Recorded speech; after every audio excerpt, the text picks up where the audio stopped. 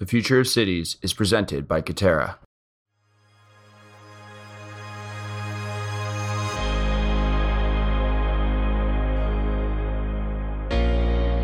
Welcome to the Mission Daily. This week we are previewing our new podcast, The Future of Cities. In Season 1 of The Future of Cities, we do a deep dive into subjects affecting how our cities are growing and changing.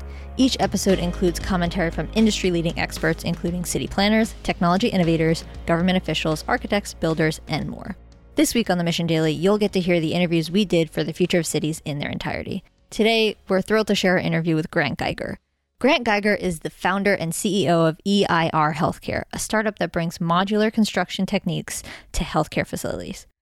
He told us how healthcare will be different in cities of the future and how his company can not only decrease the cost of building hospitals, they could actually improve patient outcomes. He also shares why your future hospital stays will feel more like staying in a nice hotel. If you like what you're hearing, please subscribe to The Future of Cities on Apple Podcasts or wherever you get your podcasts.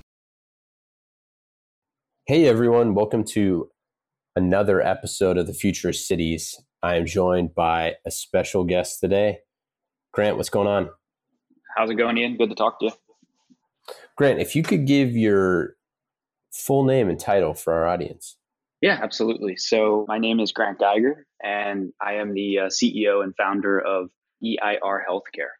And so what are you working on at EI Healthcare? What we're really looking at is, and what we've been developing is trying to find a way to improve healthcare infrastructure. And for us, that really means taking a look at specifically right now, the way that hospitals are built, the way that they're designed, and the way that they're run. And then in addition to that, because healthcare is obviously such a big, important part of our economy, number one driver of GDP, we're also looking in places like outpatient, urgent care, and then also in the lab and life science space as well. Very cool. And so what is Med Modular and how does that kind of correlate to the company? Yeah, absolutely. So Med Modular is actually our first product to market and launching actually later on this year. And with Med Modular, what we've actually looked at and what we spent a number of years researching and focusing on is how do we deliver a product for the hospital space, for inpatient facilities, where we can look to improve the patient experience, the patient outcomes, but also deliver a better quality, faster build and construction of physical infrastructure, in this case, the patient room. So we're blending both the clinical as well as the infrastructure together into one product. So tell me a little bit about like your background and how'd you get into this? It's a good question. The short answer to that is that I've actually been in the healthcare space for approaching a decade now at this point, but my background actually comes from the healthcare IT area. So I spent a number of years working for companies like Siemens and Cerner, which were dominating at the time the electronic health record market. And I had a pretty successful career with them, both for the inpatient space, being a consultant, going around to some of the leading hospitals here in the country and helping them meet IT requirements around meaningful use and what came out originally with Obamacare. And then doing additional IT launch and IT initiatives on the lab space and trying to figure out ways to build and run more efficient labs as well. So my background, interestingly enough, has nothing to do with construction, has nothing to do with infrastructure, but has everything to do with technology. And that's what we really try to focus on is what's the technology pieces that we can put together to make a better product and a better experience for a lot of people. You know what's really funny is when I interviewed Trevor Schick, the head of materials at Katerra, he's a software guy. He was in semiconductors and software or hardware and software for his whole career. And that was the exact same sort of idea, right? Is how do we bring all of that to construction? Because you're talking about in the semiconductor industry, if you have more than 1% loss, everybody's fired.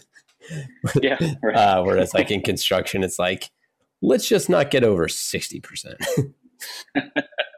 Well, and it's interesting you say that because for me, the light bulb moment was actually being at a client site. And, I'll never forget this. I talk about it a lot, but I was working with a client of ours at the time in upstate New York, a premier medical facility.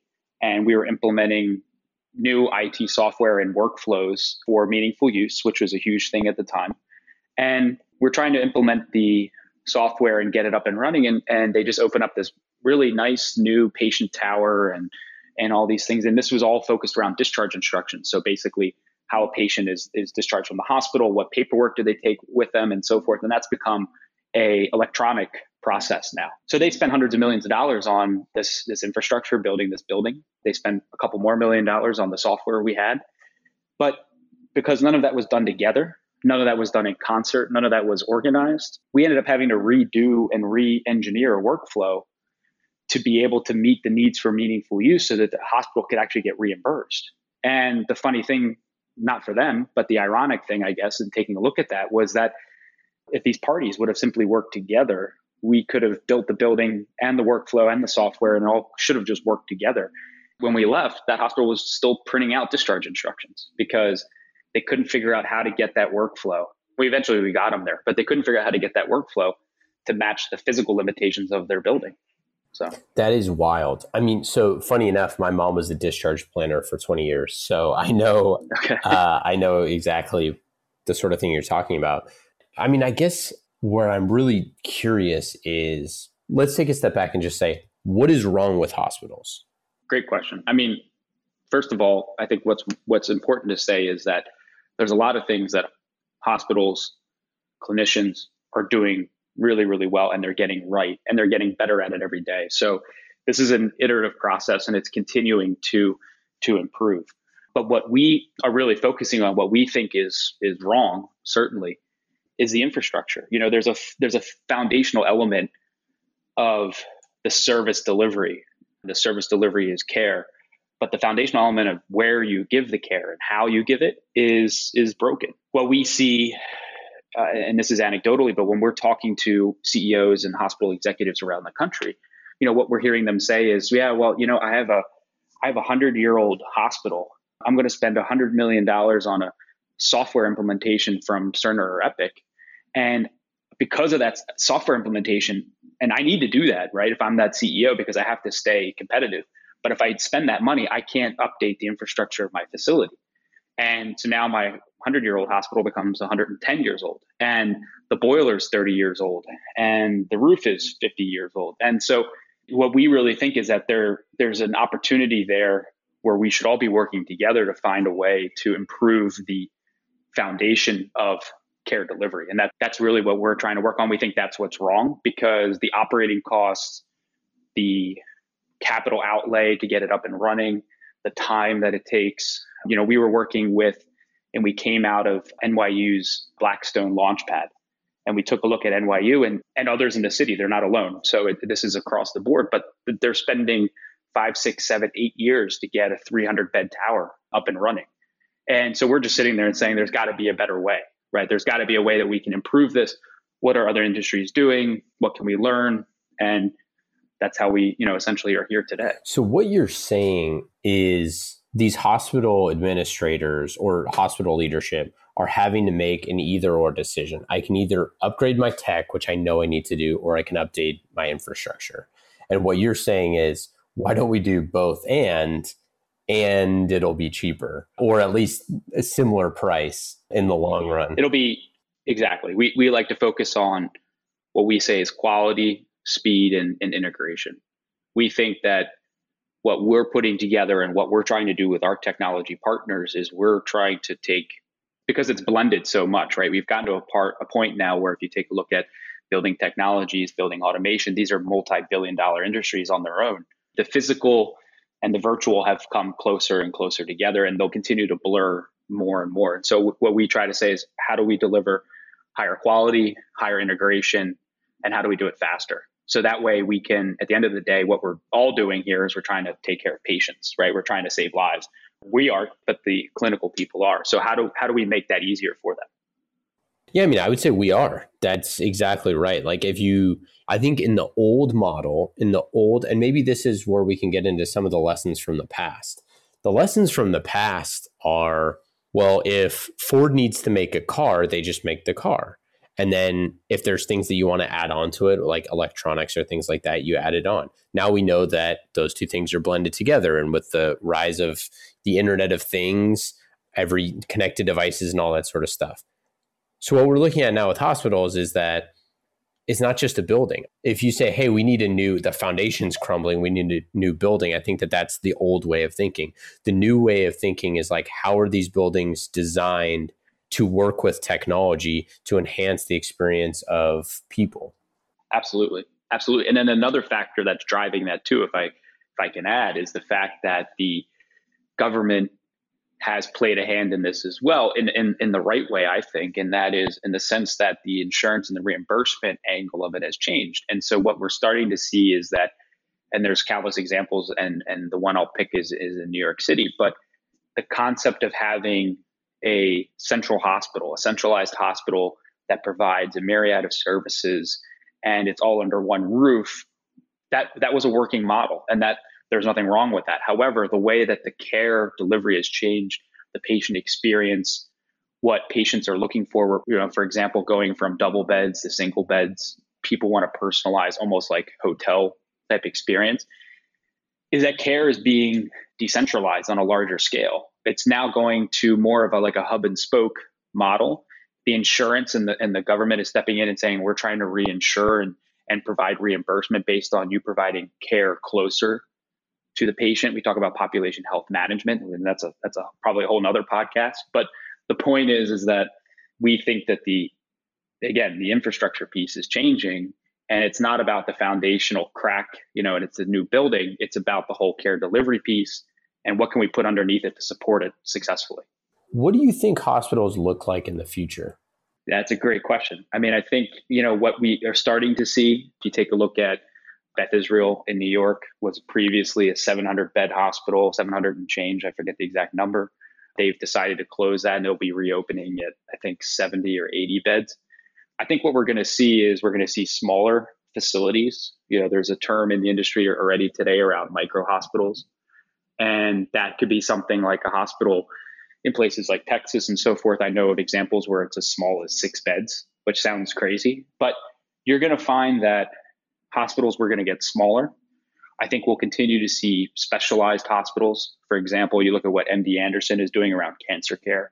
They've sort of exported their cancer care model. And I was actually just talking to somebody about this yesterday, to other hospitals around the country. So I think we're seeing smaller. I think we're seeing specialized. I think we're seeing highly integrated. And they're only going to be treating the most chronic patients, right? By having that centralized hospital like we used to have in the past, you had everything from, the kid who fell off a skateboard who's going in for an x-ray to an oncology patient. I don't think we necessarily will see as much of that, except for perhaps in maybe academic medical center type situations. But I think we're going to see smaller and specialized care for sure. Why is prefab a great way to create the hospitals of the future? What we really think about there is it's the quality piece and the integration.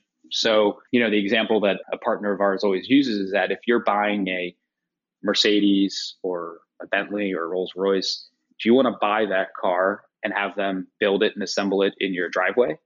Or do you want to have them build it and assemble it in a factory, in a highly controlled environment, following, let's say, a production process like Lean or Six Sigma? So the answer to that is obviously yes, right? That's the way those cars are being built today. So what we think is the same thing here in the healthcare space. What we're trying to do is say, we're building a very complicated, has to be high quality, clean room and an experience. Do we want to build that on a construction site that's dirty, noisy, there's lots of wastage, it's not environmentally friendly? Or do we want to do that in a controlled, clean factory environment? So the answer to that is yes. And the financials and the quality and everything stand behind that. So ultimately, we think that prefab is the answer for it. So what does that actually look like? Like dive into what does that look like? What does that feel like to the user? When we were talking to Katerra about this, what's so interesting to me is it's actually more beautiful. Like using cross-laminated timber and some of these things is a more beautiful experience, and it's cheaper. I mean, it really is like you can have both. I think they say better, faster, cheaper, but which is kind of similar to what you were saying. But what do future hospitals feel like to the patient? for Med Modular, we said we're launching and we have a showroom up and running in September. So you'll have to come and actually see the product when you have a chance. But what we can say is very similar. I mean, what you've heard from Katerra. I mean, we think along the same lines in our own industry. What we see is that, and what you'll see when you come to see our prototype and our model, is that it is cleaner, it's inviting. One of the things we're concerned about, I think, in the healthcare space, which is different than others, is that technology, especially for hospitals, can be overwhelming and can be cumbersome. So what we're trying to do is, technology adoption is critical, right, for the success of that hospital. So how do we create an environment? We talk about human factors engineering and things like that. How do we create an environment that's clean, but not lab clean, right? We're not doing research, but how do we create a room that's clean, but it's also warm, it's also inviting, it's cleaner, from air quality to floor to build. We're trying to create this holistic experience, because when you're in a hospital, it's a traumatic experience. If you have family staying over, in most cases, they're sleeping on a cot or they're sleeping in a chair, and that's disruptive to the sleep patterns for the patient. So how do we solve that problem? We solve it by engineering a day bed product right into the room that's actually fixed furniture that has multiple uses. We're thinking about this almost like IKEA thinks about furniture for your house, right? So there's small little things we do. Another example would be, rounded edges and corners for cleaning and cleanliness. So it's all of these little things that actually will add up to a immersive experience that we think, will lead to a better patient outcome. So I think that this is so cool, and I love all of that, because I think that this is hard for people to understand. And obviously, part of the reason why we're doing this podcast is so that people can understand and see some of these things. But the idea that the way things have been built in a lot of ways is the economy car. You got your basic seats, which were created by the lowest bidder. You got your roll-up windows. You have no auxiliary cords to plug in your stuff. You have none of that stuff. It's just bargain. That you could get into a luxury vehicle that has leather, that has all the bells and whistles, that has all the things that make you feel like you're in something amazing. And those two things cost the same amount to create is a mind-blowing exponential difference. And when you're talking about hospitals, like all the pain points that you just named, people sleeping on cleanliness. People sleeping on a couch, people cleanliness, rounded corners, how it feels in there, not feeling like you're suffocated, not feeling like, all of those things are extremely important to the human condition and making our stays at hospitals as quick and as efficient and as comfortable as possible. That's a huge difference in quality of life for people in America and people in the world. Absolutely. And you think about, if you have, use another example. If you are staying at a hotel, if you stay at a budget hotel and it's not clean and there's some stains on the furniture and the air conditioning doesn't seem to work, it's just either extremely cold or not working at all, you remember that experience. And I think in the healthcare space, because of how capitally intensive it is and the infrastructure challenges that we have and the adoption hurdles that they have in terms of having to spend hundreds of millions of dollars on EHRs and other pieces, a lot of patients are walking out and saying, I'm still getting that budget hotel experience when I go in there. But you always remember when you stayed at that 5-star Ritz-Carlton and everything was clean, air conditioning worked, it was a great experience. And we're trying to say we can do that for healthcare. We can provide that for you.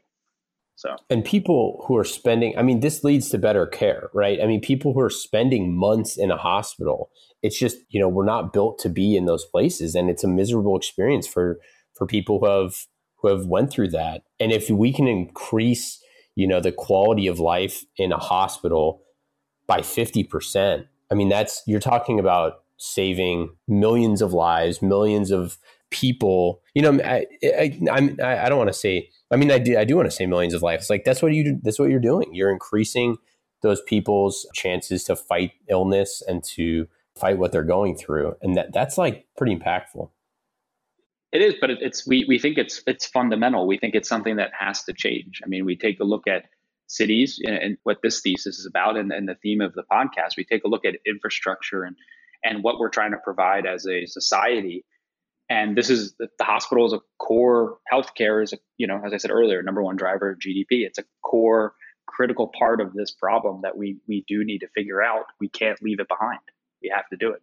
I think another interesting thing that you've touched on that Katerra's talked about as well is this idea that hospitals for the past 100 years have been built and then added on to. There's always add-ons. There's always things that are expanded. You tear down a wing, you rebuild a wing, you do all that. So fundamentally, even if they were designed well from the very beginning, the design is now thrown off and everything is now thrown off. But what you're saying with what you're working on is that you're designing the entire unit and every single part of the unit to be in a way that flows all together, kind of like feng shui. It's all designed to work together. Just could you expand on what is the importance of designing it as a holistic unit? Yeah, absolutely. I mean, I think for us, the concrete examples and what we talk about is down from not only the MEPs and the infrastructure components that need to be installed and the sensors, right, which is obviously now a critical piece. But it's all of those pieces that are thought of ahead of time, but it's then going also to the things we mentioned earlier, the human factors concepts, the rounded corners and edges and so forth. And what that then, if you roll that up another level, really leads to is a thought out and planned approach that is what we think is adaptable, it's scalable. One of the things that we look at is also somewhat specific to healthcare is that if a hospital decides we want to open up a new tower, if a hospital decides they want to expand into, I mentioned oncology earlier, they want to open up a practice around that. By the time the board and the CEO makes that strategic decision to the time that facility opens it's tremendous. I mean, at a best case scenario, you're looking at, with all the strategic planning and everything, and then the construction, site build and everything, you're looking at over 5 years. We've seen examples of over a decade. And what I know coming from the healthcare technology space is that just by principle of Moore's law, the software and the workflow and the infrastructure on the care side is changing faster than you can build the building. So what we like to think about is that what we're providing is something that is adaptable, that is scalable. If you decide to open up a small, let's say micro hospital, right, and you decide to do 10 beds, we can provide that solution. In a couple of years from now, you decide you want to expand. Let's say you want to double to 20 beds. Okay. Not to oversimplify, we're not simply, pressing a button and printing things out. We're not quite there yet, but although we will be at some point. But we're saying, okay, we can do that. We'll have another 10 beds ready for you in a couple of months and you're ready to go. And you can do that expansion. And we can think about that when we did the first 10, so we can make this expandable and adaptable and so forth. And we have to do it, though, with all the stakeholders up front and the buy-in and everything, but it ends up with a much better product for everybody involved. Well, and they know what they're getting. That's the bottom line. Is construction, the thing that's so difficult is with all of the levels in the middle, it's very unpredictable. And it's a lot of times no one's fault. No, not at all. It's like a blameless transaction. Absolutely. Each member of the chain is just a cog in the wheel. There's just a lot of cogs. That's just the way it is. But what you're saying is once the decision is made, we can stack, for lack of a better analogy, a Lego to another Lego. And the first one is 10 units and the second one is 10 units. And, we have an expansion off the ground from decision maker to implementation in 6 months when it used to take 5 to 10 years. Again, that's exponentially better. And it's cohesive. It's a cohesive message. It's a cohesive product. It's a cohesive experience. I mean, I think one of the things that I'm most critical of is if you ever go to a hospital and you see something that's under construction and you go to the old wing and then you go to the new wing, you're going to do everything you possibly can to be in the new wing. If you end up as a patient there, you don't want to be in the old wing. And that's a huge issue too, because I think to your point, hospital growth has been, and if a hospital expands, there isn't that cohesive factor. So I love it. That's so true. You always want to be in the new wing. We want to make every wing the new wing. Okay, so I want to get into some smart cities. And this is obviously, we don't know what it's going to hold, but the idea of, the rise of AR and VR and all sorts of different things that are coming. How do you think cities being connected in the future and hospitals that are connected to that ends up playing out? I mean, I imagine in my mind, if you go on an app for your healthcare provider, that you could have an overlay of the city. If you have a problem, you have an overlay of the city sitting, on your phone with all of the different areas where there are micro locations or smaller 10-person hospitals or things like that all over the city around you, that's perhaps spread out through an urban area or, in various different places. Like, how do you see that? And how do you see hospitals being involved in kind of smart cities? So like the two things that came to mind while you were illustrating this to me was thinking of ZocDocs, if you're familiar with the service. Great company, great application, opportunity, I think completely changes how you find a primary care or specialist in an area, let's say in a city. And also the other example I'll give you is, and I don't know if you've ever had this either, but in certain parts of the country, if you're driving down the highway, I've noticed a lot, sometimes you're going to see a billboard of some local ER.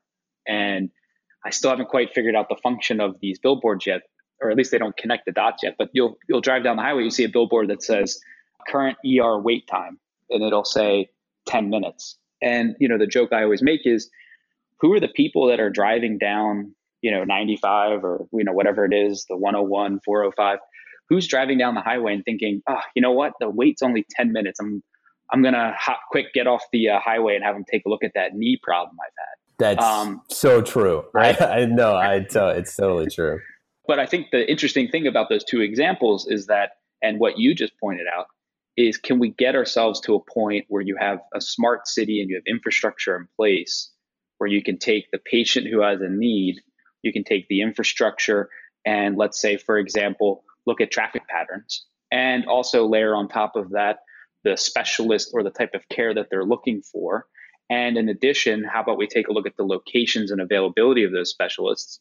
And can we create this total immersive experience where now in the future, I'm driving down the highway, my knee hurts, and I can look at something in my car, right? Because we're at that point already.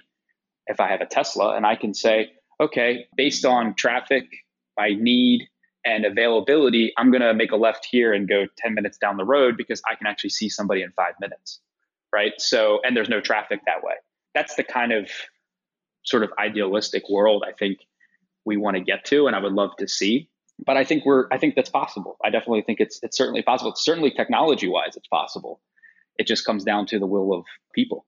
I mean, I think that we're in the very near future, it's going to be, you get an alert from your provider saying that you have an appointment at whatever time tomorrow, that they've optimized which hospital you should be going to the one that's closest to you, that they could send a car to come get you through ride sharing. Even better. You would not have to park in a structure. In fact, they don't even have a parking structure because they have a certain amount of spots that they can do or whatever it is. You don't have to, fool with paying for parking and figuring that out and finding your way through the labyrinth of a hospital.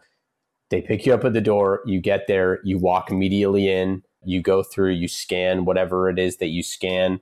There's no waiting in the waiting room. There's no checking in. There's no any of that. And you go immediately in, you finish your appointment and you go back home. And in an hour, you're completely done. And I think that is in the right areas with things like your building, that is in the not too distant future. Agreed. No, 100% agree. And it's all about making it a frictionless experience, right? That's what we talk about is what can we do? And we take some cues from hospitality that they've already executed on some of these things, right? You think about SPG, you can walk right to your room. You don't actually have to check in anymore. And then you can just use the app to get into the hotel room, right? So what kind of things can we do around that make it a frictionless experience? And everything that you described is frictionless as well, right? It's already thought out and there's predictive analytics put in to make that an enjoyable, or at least hopefully more enjoyable than what it was before experience. I don't know if you've ever listened to Brian Chesky, the CEO of Airbnb, talk about the 5-star experience. Have you ever heard this? Sure. So I have a little bit. yeah, Yeah. so he basically, what they did was they did a thought experiment at Airbnb. They said, what would be like a 5-star experience? Versus like, what's a 1-star experience? And then so, you show up and, whatever. And then the 5-star is like, you show up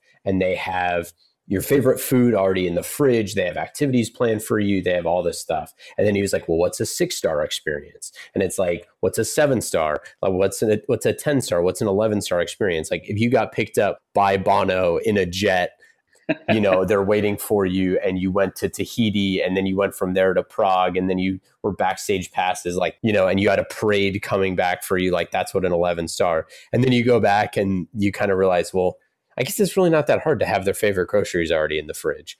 Yeah. But I think that's sort of thinking with hospitals. We're thinking like hospitality thinks, thinking about companies who make people, it's their job to make people happy. Yeah, we're gonna work more like those companies. We're gonna institute their practices is really exponential thinking. It is, and we've seen we've seen that continue to blend. I mean, there's examples in the New York area of hospitals there recruiting and bringing in folks from Ritz-Carlton and even from the fashion world as well. I think specifically it was with Hermes. They brought in executive. I think it was either Mount Sinai or Northwell. So there's 100% that happening. The partner that we work with in this particular case is actually Disney, right? So you look at the Disney Institute and what they do around that practice. They call it a magical experience, and they are one of, I would say, if not the leader in creating a magical experience, right? From when you walk in to when you leave. And that's what healthcare is now looking at and saying, well, yeah, we need that too. And it's the same thing that Brian is, I'm sure, looking at and thinking about with Airbnb. So that's great. I love it. Okay. So we are through our main portion of the questions, and now we're going to get into the lightning round where I'm going to ask you a few questions, rapid fire. You got like less than a minute to answer each, but you're not on the clock, but you're on the clock. You ready? Sounds good. What is the app on your phone that is the most fun? I'm actually going to go with the WeWork app. Interesting. Because of what I tell people about WeWork is it's a technology. I can sit on my phone with a cup of coffee and I can see what's going on in, I forget now how many cities they're in around the world, but I can see live feed conversations and requests and comments and suggestions. And I can also interact and it's sort of like a hybrid behind probably my second or third favorite ones, which are Twitter and others, where I can have almost like what I feel is a pulse of the business and innovation that's going on globally. It's just at my fingertips, which for me is, I find that super exciting. I love it. What makes a great city? Public transportation. I think being able to explore the city, being able to experience it, to feel it. I did a road trip across the country a couple of years ago, much in the same way on a smaller scale. If you have a city and you're able to see all parts of it, you're able to experience it. That's where you really get to see the people. That's what you look for. You take a city like New York, take cities like London. That's one thing that they do well. We will be interviewing a few transportation companies that have some cool ways to look at like last mile of public trans and all that. So I love that answer. What is your favorite city and why? My favorite city is Berlin, Germany. I'm a little bit biased. I went to school there and lived there for a while, but it's one of the few cities, and there's others like it, but it's one of the few cities I think in the world where you have not only all levels of economy and background, and it's changed actually rather dramatically in the last couple of years. But when I was there, I always felt like it was this one of those few cities where you actually felt cultures actually directly meeting one another because of what happened after World War II, because of East Berlin, West Berlin, and so forth. It's one of those few places where you can walk around and you feel East, you feel West, and you can see it all the way down to its bones in terms of the architecture and the construction and the people. And so I think that makes it really unique. What's your favorite one-day getaway in Berlin? It would probably be actually walking around in the city in either like the Kreuzberg or some of the more artistic areas, because you can kind of get lost there, much in the same way that people talk about Paris and others. It's a little bit different, but just to explore. I'm a big explorer. Follow-up question. What's your favorite one-day getaway in New York City or in the surrounding areas? Also a good question. For me, it's leaving New York and going into Brooklyn. I've not lived in Brooklyn. I have a few people that we work with that are over in Red Hook, over by the IKEA, and it's interesting because you're across a river, but you might as well be 100 miles away in terms of the city and what's there, and you get depth perception. You get some time to think, and it's great to go over and walk around. My mom grew up in Brooklyn, so I know what you mean. And then also Oakland is very similar to Brooklyn, where I live in Oakland, to San Francisco. So same sort of thing, right across the water and like in a different world. That's it, man. This was great. I'm just so happy to have had you come on. Is there anything else that you like to share with the listeners about the future of cities or healthcare? Or no, I think the thing I'll say in closing is just that. Well, first of all, Ian, thanks for having us. This is a great conversation, and excited to catch up on the rest of the series as well. But I think if I was leaving anything, it's just that people by nature we're always, I think, hesitant and reluctant around change, and just challenge the people that are listening to think about the fact that we think change is good, but we also think innovation is better, and we're trying to find ways to continue to innovate so we can create a better experience for not only what we do today, but for future generations to come. So that's the way that we think, and we hope others do too.